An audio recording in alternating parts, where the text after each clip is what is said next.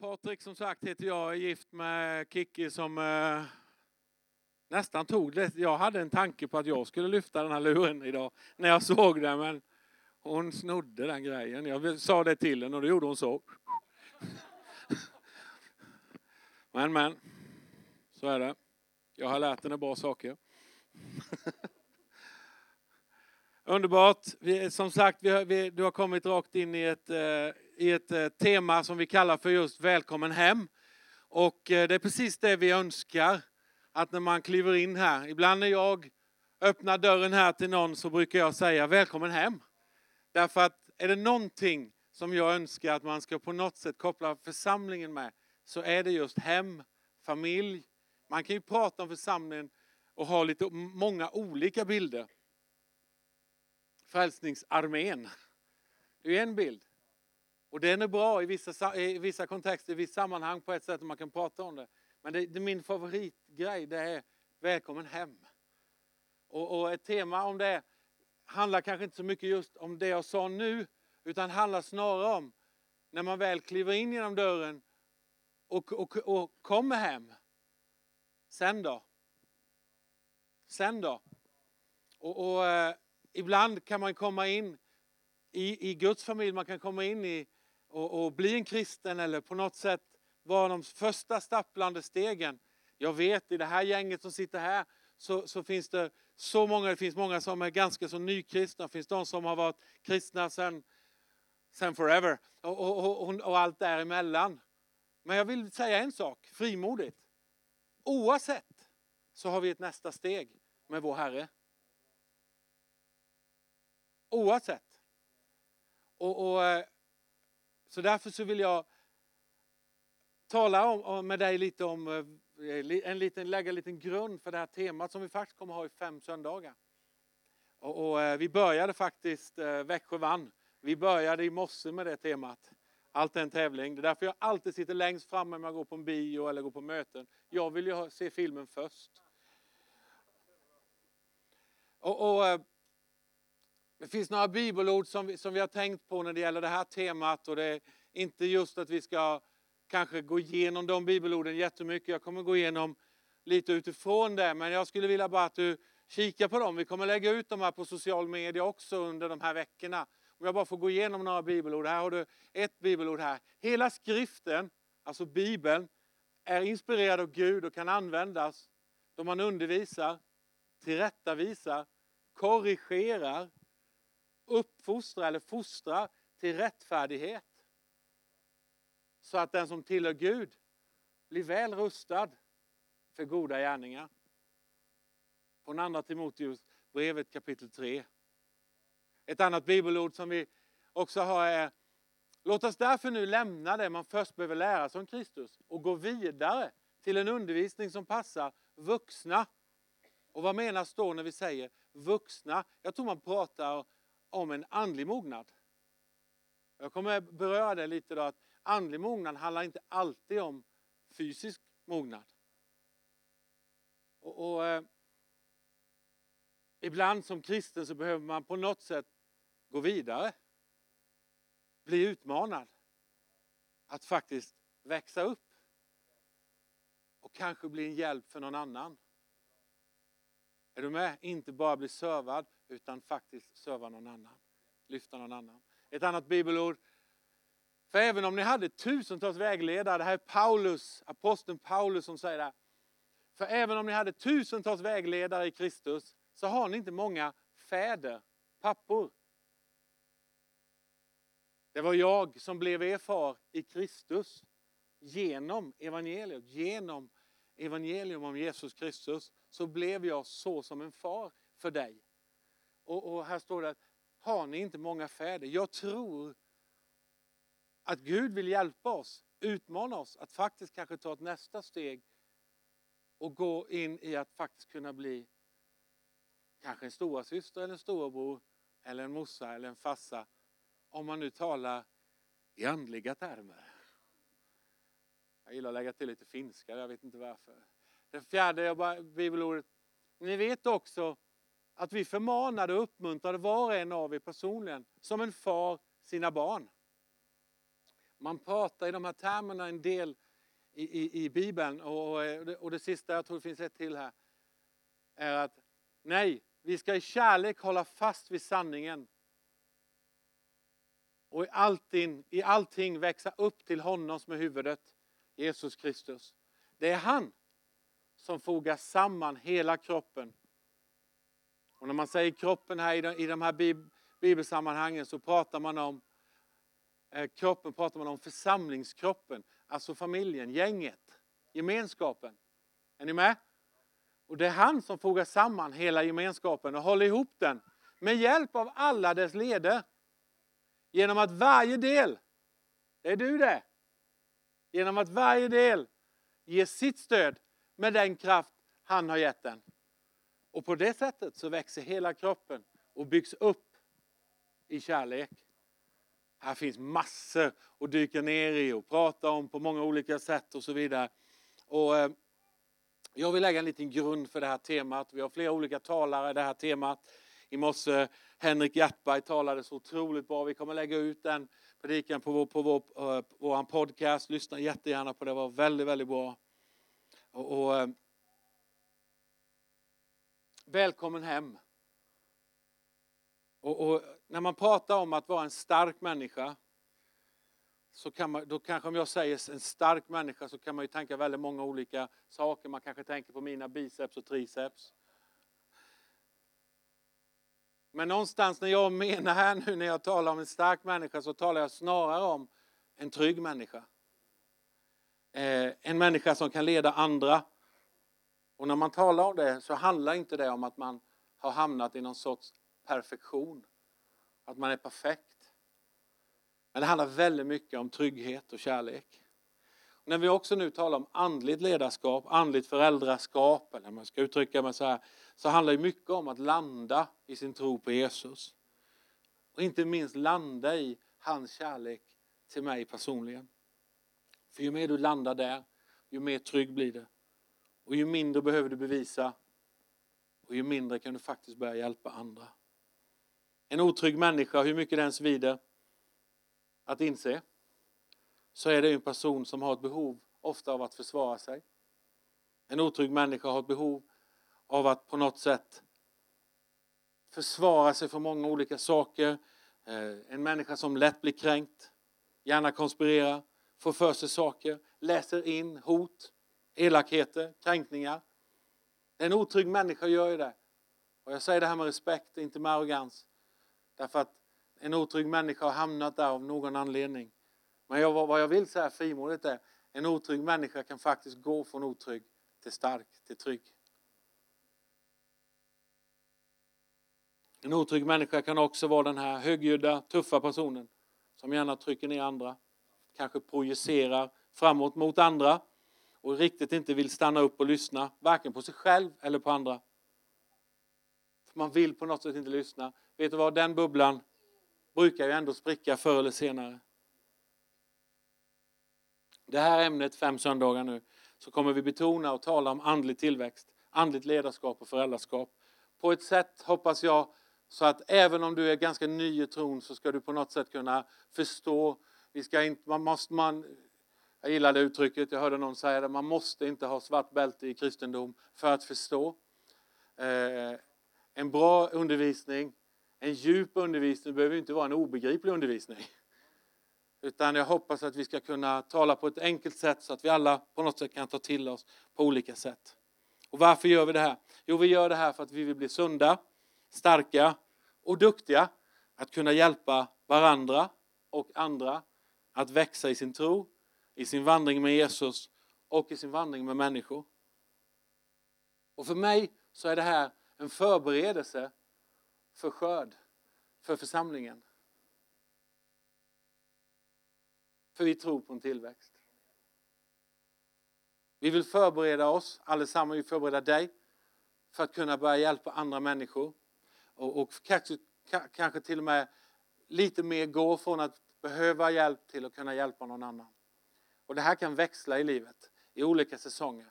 Det finns säsonger då vi hela tiden kan behöva hjälp, men vi kan också faktiskt hjälpa varandra väldigt mycket genom att faktiskt hjälpa någon annan. Så därför vill jag lägga en grund. Och det är därför jag säger som jag säger. Och jag kommer nu hoppa in och lägga några grundbultar när det kommer till andligt. När det kommer till ledarskap, föräldraskap på det sättet. Och som jag tror är saker som vi alla behöver påminnas om. Det jag kommer tala om nu, det kommer ge ett gäng tankar och punkter på, är inte rocket science, otroligt konstiga grejer. Men jag hoppas det ska utmana dig. Jag hoppas du ska ta det på rätt sätt. Jag hoppas du ska ta det som en utmaning. Men jag hoppas också att du ska ta det som att du faktiskt blir upplivad att faktiskt ta ett nästa steg med Herren. För vi är här för att uppliva dig och inte avliva dig. Vi är här för att uppmuntra dig och inte nedmuntra dig. Är du med? Så here we go. Det första jag vill säga är att leda och bli ledd. Leda och bli ledd. Och man kan ju prata om elektricitet här. Men det är inte det jag vill göra. Utan leda och bli ledd handlar om, tror jag, att på något sätt hamna i ett läge där man faktiskt kan låta sig bli ledd. Och det kommer ge dig en position att faktiskt kunna leda andra också. En del människor hamnar ju i läget att man bara vill leda. Men har väldigt svårt att kunna bli ledd. Och jag tror att det här går ihop. Och därför måste man prata om båda sakerna. Och jag kommer utveckla det här lite grann. Och det man skulle, som jag i alla fall tänker, och min erfarenhet är att bara vilja leda, men aldrig kunna låta sig bli ledd, det skapar nästan alltid problem.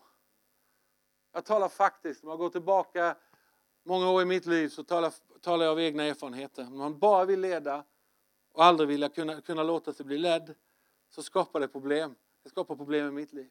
Jag tror det är jätteviktigt att kunna låta sig bli ledd för att också kunna leda. Är ni med?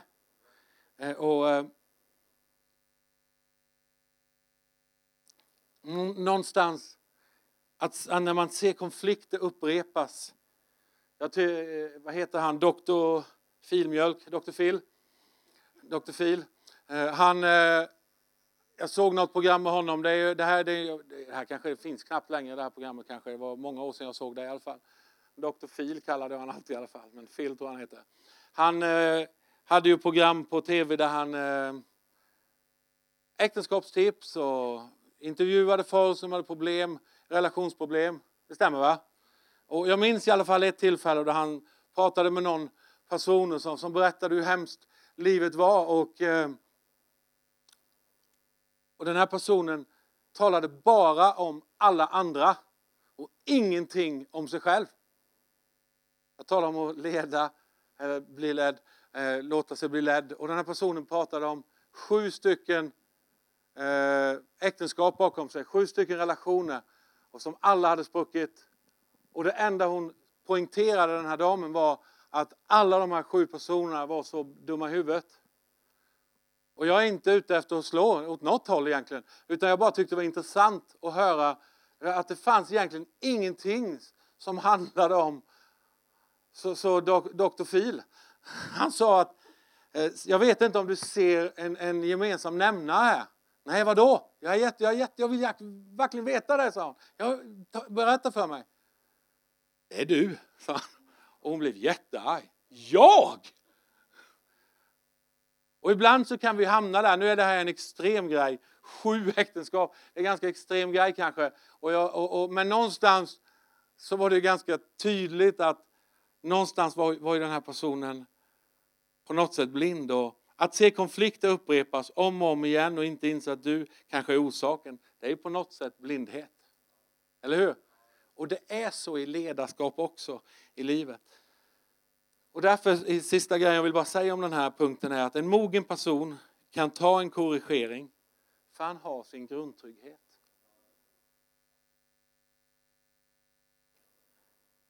Det är inte alltid jag fixar en korrigering. Min fru har nästan alltid rätt och jag tycker det är alltid jobbigt. Och det är inte alltid jag kan ta en korrigering. Så vet du vad? Jag får jobba på det här. Är du med?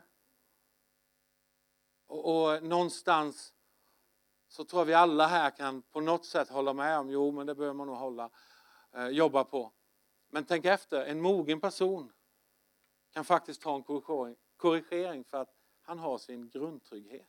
Är ni med? När man är ganska trygg i sig själv så kan man ju faktiskt till och med när någon säger nej det där stämmer inte, behöver man ju inte bry sig upp. Man kan ju lugnt bara berätta då. Men när man inte är riktigt trygg och ibland i olika säsonger, i olika situationer, i olika delar i livet så är det ju så att vi är inte alltid så har den här grundtryggheten och då reagerar vi istället.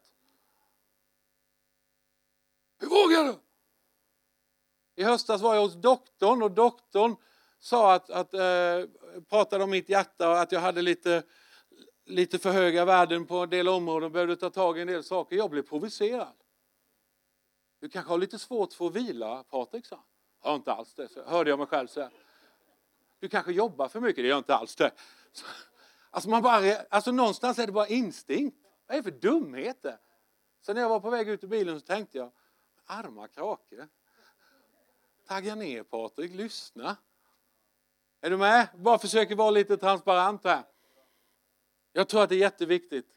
Det är bra att vi kan leda andra människor, hjälpa andra människor. Men det är också bra att vi kan också vara så pass att vi kan låta oss bli ledda också. Nummer 2.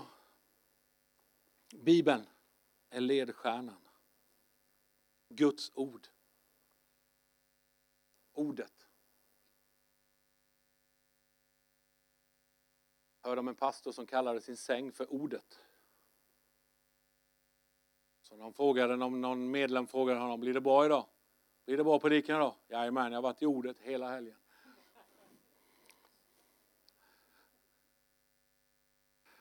Sorry. Men vet du vad? Jag tror att det finns inget andligt föräldraskap, ledarskap utan Bibeln som ledstjärna. Någonstans finns det en nivå av att det är Guds ord som gäller. Jag kanske inte hänger med i allt, jag kanske inte förstår allt, men någonstans då finns det en väg där så att jag behöver förstå, för det är ändå ordet som gäller. Och jag pratar om att jag sätter mig inte över ordet, alltså Guds ord, det han har för mig. Det finns inget andligt föräldraskap utan Bibeln som ledstjärna. Okej? Det finns föräldraskap, det finns att man kan hjälpa folk, man kan allmänt lyfta folk, man kan allmänt vara en pepptalkare, man kan uppmuntra folk, absolut. Men det finns inget andligt föräldraskap, ledarskap utan Bibeln som ledstjärna. Är ni med? Idag ibland så skapar man sina egna tolkningar för att täcka sin egen skit. Och i längden mår man ju bara sämre och sämre. Man försöker fixa till saker under resans gång. Och det blir oftast, typ alltid, det blir inte bra. Ordet ska vara ledstjärnan. Bibeln är ledstjärnan. Hitta inte på dina egna grejer. Så bra är du inte. Guds ord finns där för en anledning. Okej? Det finns ett litet stycke, ett litet bibelord bara, där Paulus uttrycker så här. Inte utöver vad skrivet är. Icke utöver vad skrivet är. Och tittar man här. Icke utöver vad skrivet är. Jag tror det handlar om att söka förståelse vad Gud vill säga. För han har alltid rätt. Jag säger inte alltid att vi förstår allt, vi ser allt. Vi kan på något sätt argumentera, det är fine. Gud blir inte nervös när vi tvivlar. Vet du vad? Jag välkomnar tvivel. För utan tvivel kan det inte landa i tro. Så vi är en kyrka som välkomnar tvivel. Men jag tror att man med Guds ord som ledstjärna så kan tvivel förvandlas till tro. Men det är ingen som är tvingad att tro utan att överhuvudtaget förstå. Utan att överhuvudtaget på något sätt. Du måste bara tro. Alltså någonstans så är det olika processer vi har i olika situationer. Är du med?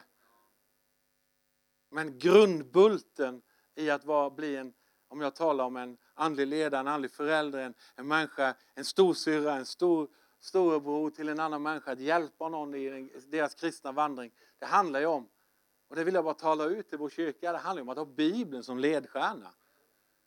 Jag säger inte att vi måste förstå allt det här, vi får hjälpa varandra där. Men icke utöver skrivet, det handlar om att söka förståelse vad Gud vill säga. Och på något sätt ha han har alltid rätt. Okej? Det tredje, Det går in i varandra här. Ödmjukhet. I ordet ödmjukhet. Jag ska inte sjunga. Det är inte lätt att vara ödmjuk. Nu gjorde jag det ändå, ja. Det är sant. Men i ordet ödmjukhet, i mitten där, vad är det för ord där? Exakt. Och det är det handlar om egentligen. Vi pratar om ödmjukhet. Att på något sätt ha en mjukhet, inte en hårdhet. Inte en kaxighet på något sätt. Att jag kan allt, jag vet allt. Jag behöver inte lära mig någonting nytt. Utan jag är med. Alltså på något sätt komma inför Gud och säga, du ska vara glad att du har med Gud. Utan mig skulle du inte fixa någonting. Utan någonstans inse att Gud, utan dig i mitt liv skulle jag inte fixa någonting. Att någonstans kunna landa i och erkänna att jag behöver Gud i mitt liv. Jag behöver Bibeln som ledstjärna i mitt liv. Det är ödmjukhet. Men lyssna här nu. För det här tycker jag är viktigt när man pratar ödmjukhet. Ödmjukhet är inte att bli mesig eller töntig. Snarare behaglig och kunna växa därifrån. Jag tycker så. Ibland så finns det ju den här kristna snällheten som en del andra människor vill utnyttja. Jag har haft ett tillfälle för väldigt många år sedan då jag inte hade varit kristen jättelänge och jag jobbade på Sapa och det var några som sa flera elaka saker och sa du kan ju inte säga någonting nu för du är ju kristen. Så du kan ju inte säga något emot. Och jag ville nästan förklara att den kristna högen, nej. Men någonstans, att vara kristen handlar inte om att inte vi kan säga ifrån. Det handlar snarare om kanske hur vi säger ifrån. Det handlar inte om att vi ska bli överkörda. Det handlar om kanske att vi går undan istället. Det handlar inte om att vi kanske låter bli och käfta emot. Men det betyder ju inte att vi kan svara. Vi behöver inte käfta emot. Förstår ni? Och jag tror att ödmjukhet handlar inte om att vara mesig och töntig. Ödmjukhet på ett sätt, i vissa öron i alla fall, så har det ibland blivit att det är nästan kopplat ihop med att man är mesig. Jag tror inte alls det. Jag har sagt förr att det nya starka är att faktiskt våga visa att man är svag. Jag tror så här också, att ödmjukhet handlar inte om att tro mindre om sig själv, snarare att man tänker mindre på sig själv. Come on somebody. Jag tror faktiskt det, därför att ibland så, om någon kommer fram med det var en bra predikan Patrik, så förväntas man att jag ska säga nej, det var det inte. Det är bara Herren. Är det ödmjukhet? Det behöver ju nödvändigtvis inte vara någon ödmjukhet. Jag tror att jag kan säga att jag tyckte det var rätt bra faktiskt. Det behöver ju inte vara att man är stolt. Är ni med vad jag menar? Utan någonstans handlar det inte om att du ska prata ner dig själv. Men det kanske handlar om att du inte pratar så mycket om dig själv. Och jag tror att vi kan hitta en bra linje här när det gäller ödmjukhet. Och speciellt när det gäller andligt föräldraskap eller hjälpa andra, lyfta andra. Att ledarskap, andligt föräldraskap, andligt ledarskap handlar ju mycket om att inte allt kretsar kring dig. Jag har ju träffat människor när man berättar någonting och man är jätteglad.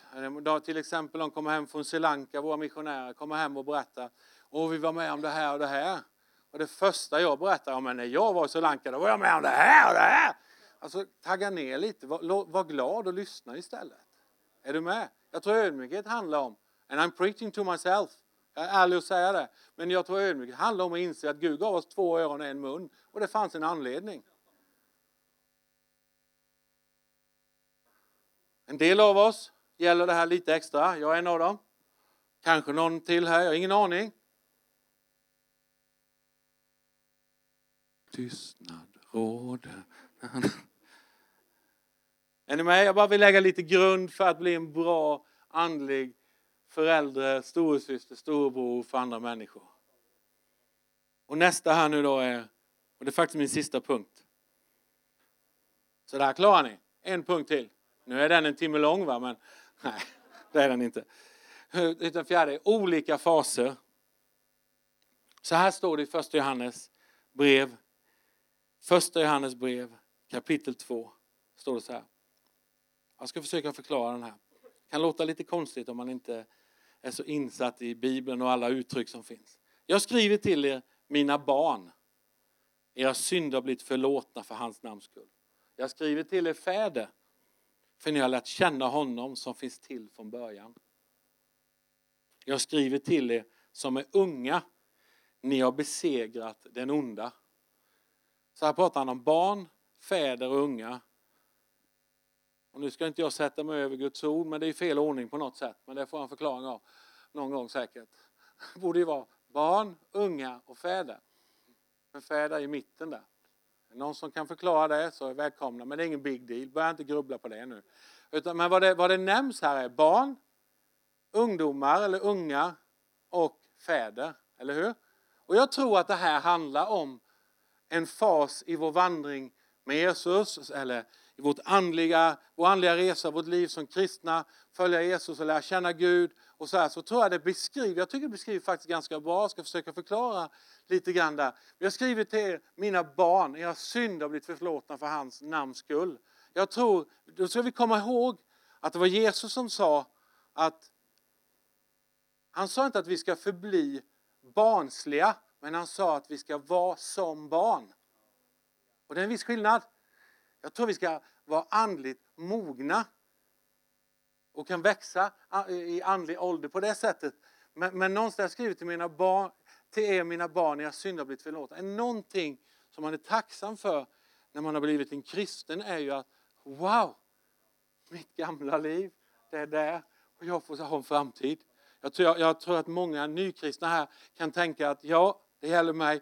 Jag förstår precis vad det handlar om. Någonstans är det ju den här förlåtelsen. Men då vill jag bara säga till er som har varit kristna länge och till mig som har varit kristna ganska länge också att jag ska vara som, någonstans ska jag ju vara som ett barn. Jag vill aldrig tappa den tacksamheten. Är du med? Jag vill alltid förbli ett barn på det sättet att jag har tacksamheten för detta. Men det är lite klassiskt någon som nyss har funnit där, wow, jag har fått ett nytt liv. Nästa steg då, om vi bara hoppar ner lite i versen här. Jag skriver till er som är unga, ni har besegrat den onde. Någonstans när man har gått vidare lite med Herren, med Jesus och varit kristen ett tag, då börjar man inse att wow, jag får ett häftigt liv med honom. Jag kan få göra saker för honom. Emilio som sitter här, han är ganska nykristen, fick åka iväg till Etiopien och be för människor. Och det är ganska häftigt att få se människor som lever i mörker, få se ett ljus. Man kan ju nästan bli lite kaxig om man inte passar sig, eller? Ja, typ. Men någonstans så bara känner man, jag känner igen mig det här. Jag skriver till unga, ni har besegrat den onda. Man nästan ser den här unga bara marschera liksom. Jag har besegrat, jag är vinnaren! Och någonstans har man hamnat där. Och det kan ju det är rätt, men det kan också ibland kan gå fel. Och sen så kommer det till fäder då. Ni har lärt känna honom. Som finns från början.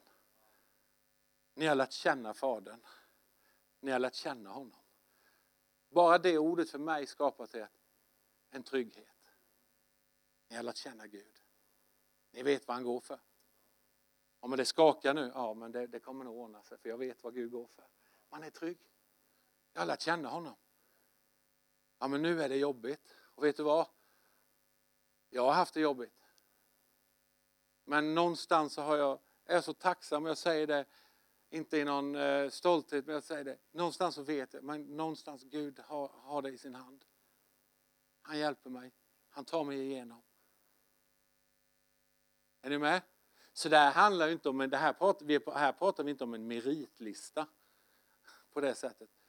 Vi pratar om en vandring. Med Gud genom Jesus Kristus. Så vad jag vill säga är att barn, ungdom och vuxen har alla sina faser. Även andligt sett. Okej? Något annat jag vill säga om det här är att andligt mogen har inte alltid med fysisk ålder att göra. Man kan också på något sätt se att det här är färskvara. Där kommer ett engelskt ord in där så somehow. På något sätt så är det här färskvara. att andligt mogen har inte alltid med fysisk ålder att göra. Inte alltid. Man kan också säga att det är färskvara somehow.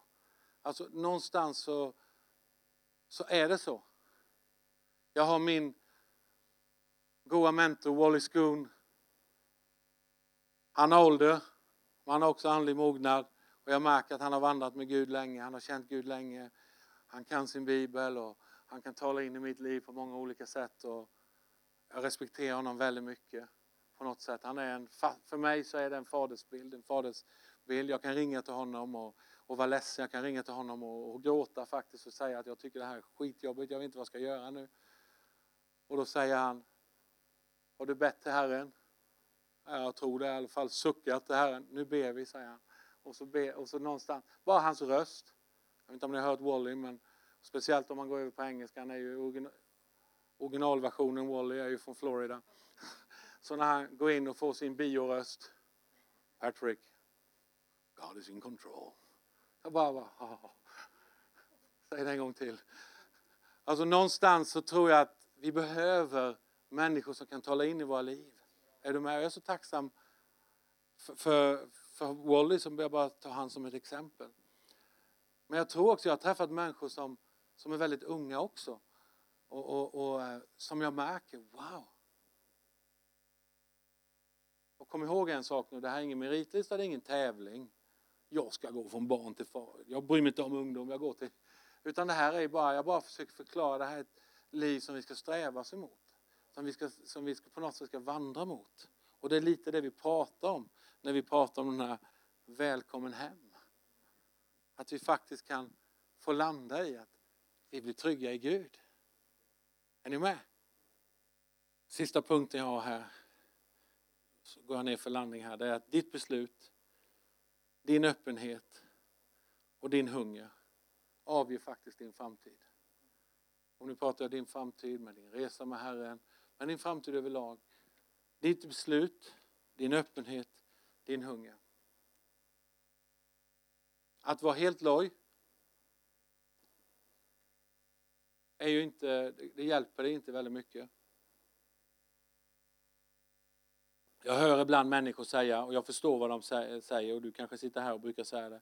Jag vill inte förvänta mig någonting för jag är så rädd att bli besviken. Ja, jag förstår. Men fy vad dumt. Jag vill bara uppmuntra dig istället. Att faktiskt börja förvänta dig. Vi är fortfarande i början av 2020. Vi har ett nytt år. Och jag tror att det här kan bli ditt år. Där du kan få växa mer i honom. Jag säger ofta inför en sommar och även jul och nyår kan vara tufft för en del människor. Jag säger alltid att var rädd om det nu i jul och nyår. Hör av dig anytime du vill. Jag ber gärna för dig, träffa dig gärna. Och även när sommaren kommer, så här, det finns tider som kan finnas vara med i riskzonen i livet. Men då gäller det på något sätt. Ditt beslut, din öppenhet, din hunger avgör din framtid. Är du med? Ingen kan ju tvinga dig till någonting. Ibland försöker människor tvinga folk till saker, men det blir inte bra i det långa loppet. Någonstans är det din egen motor på insidan som måste ta tag. Och någonstans måste du landa i ett beslut att jag vill växa i Jesus. Jag vill bli andligt mogen. Jag vill bli stark i Gud. Jag vill lära känna Gud mer. Och någonstans måste man ju ta egna beslut då. Är du med? Då får man sluta snegla på de som sitter jämte. Jag menar inte fysiskt just nu här inne. Men just att titta jämte. Vad tycker de om jag tar det här beslutet? För ofta fastnar vi där. Utan jag uppmuntrar ungdomar, jag uppmuntrar människor att kom igen. Ska inte du vara den som tar ditt eget beslut? Jag tycker det är häftigt att se ibland när man ser ungdomar. Och man kan vara olika processer som ung människa och ta ett beslut att verkligen följa Jesus.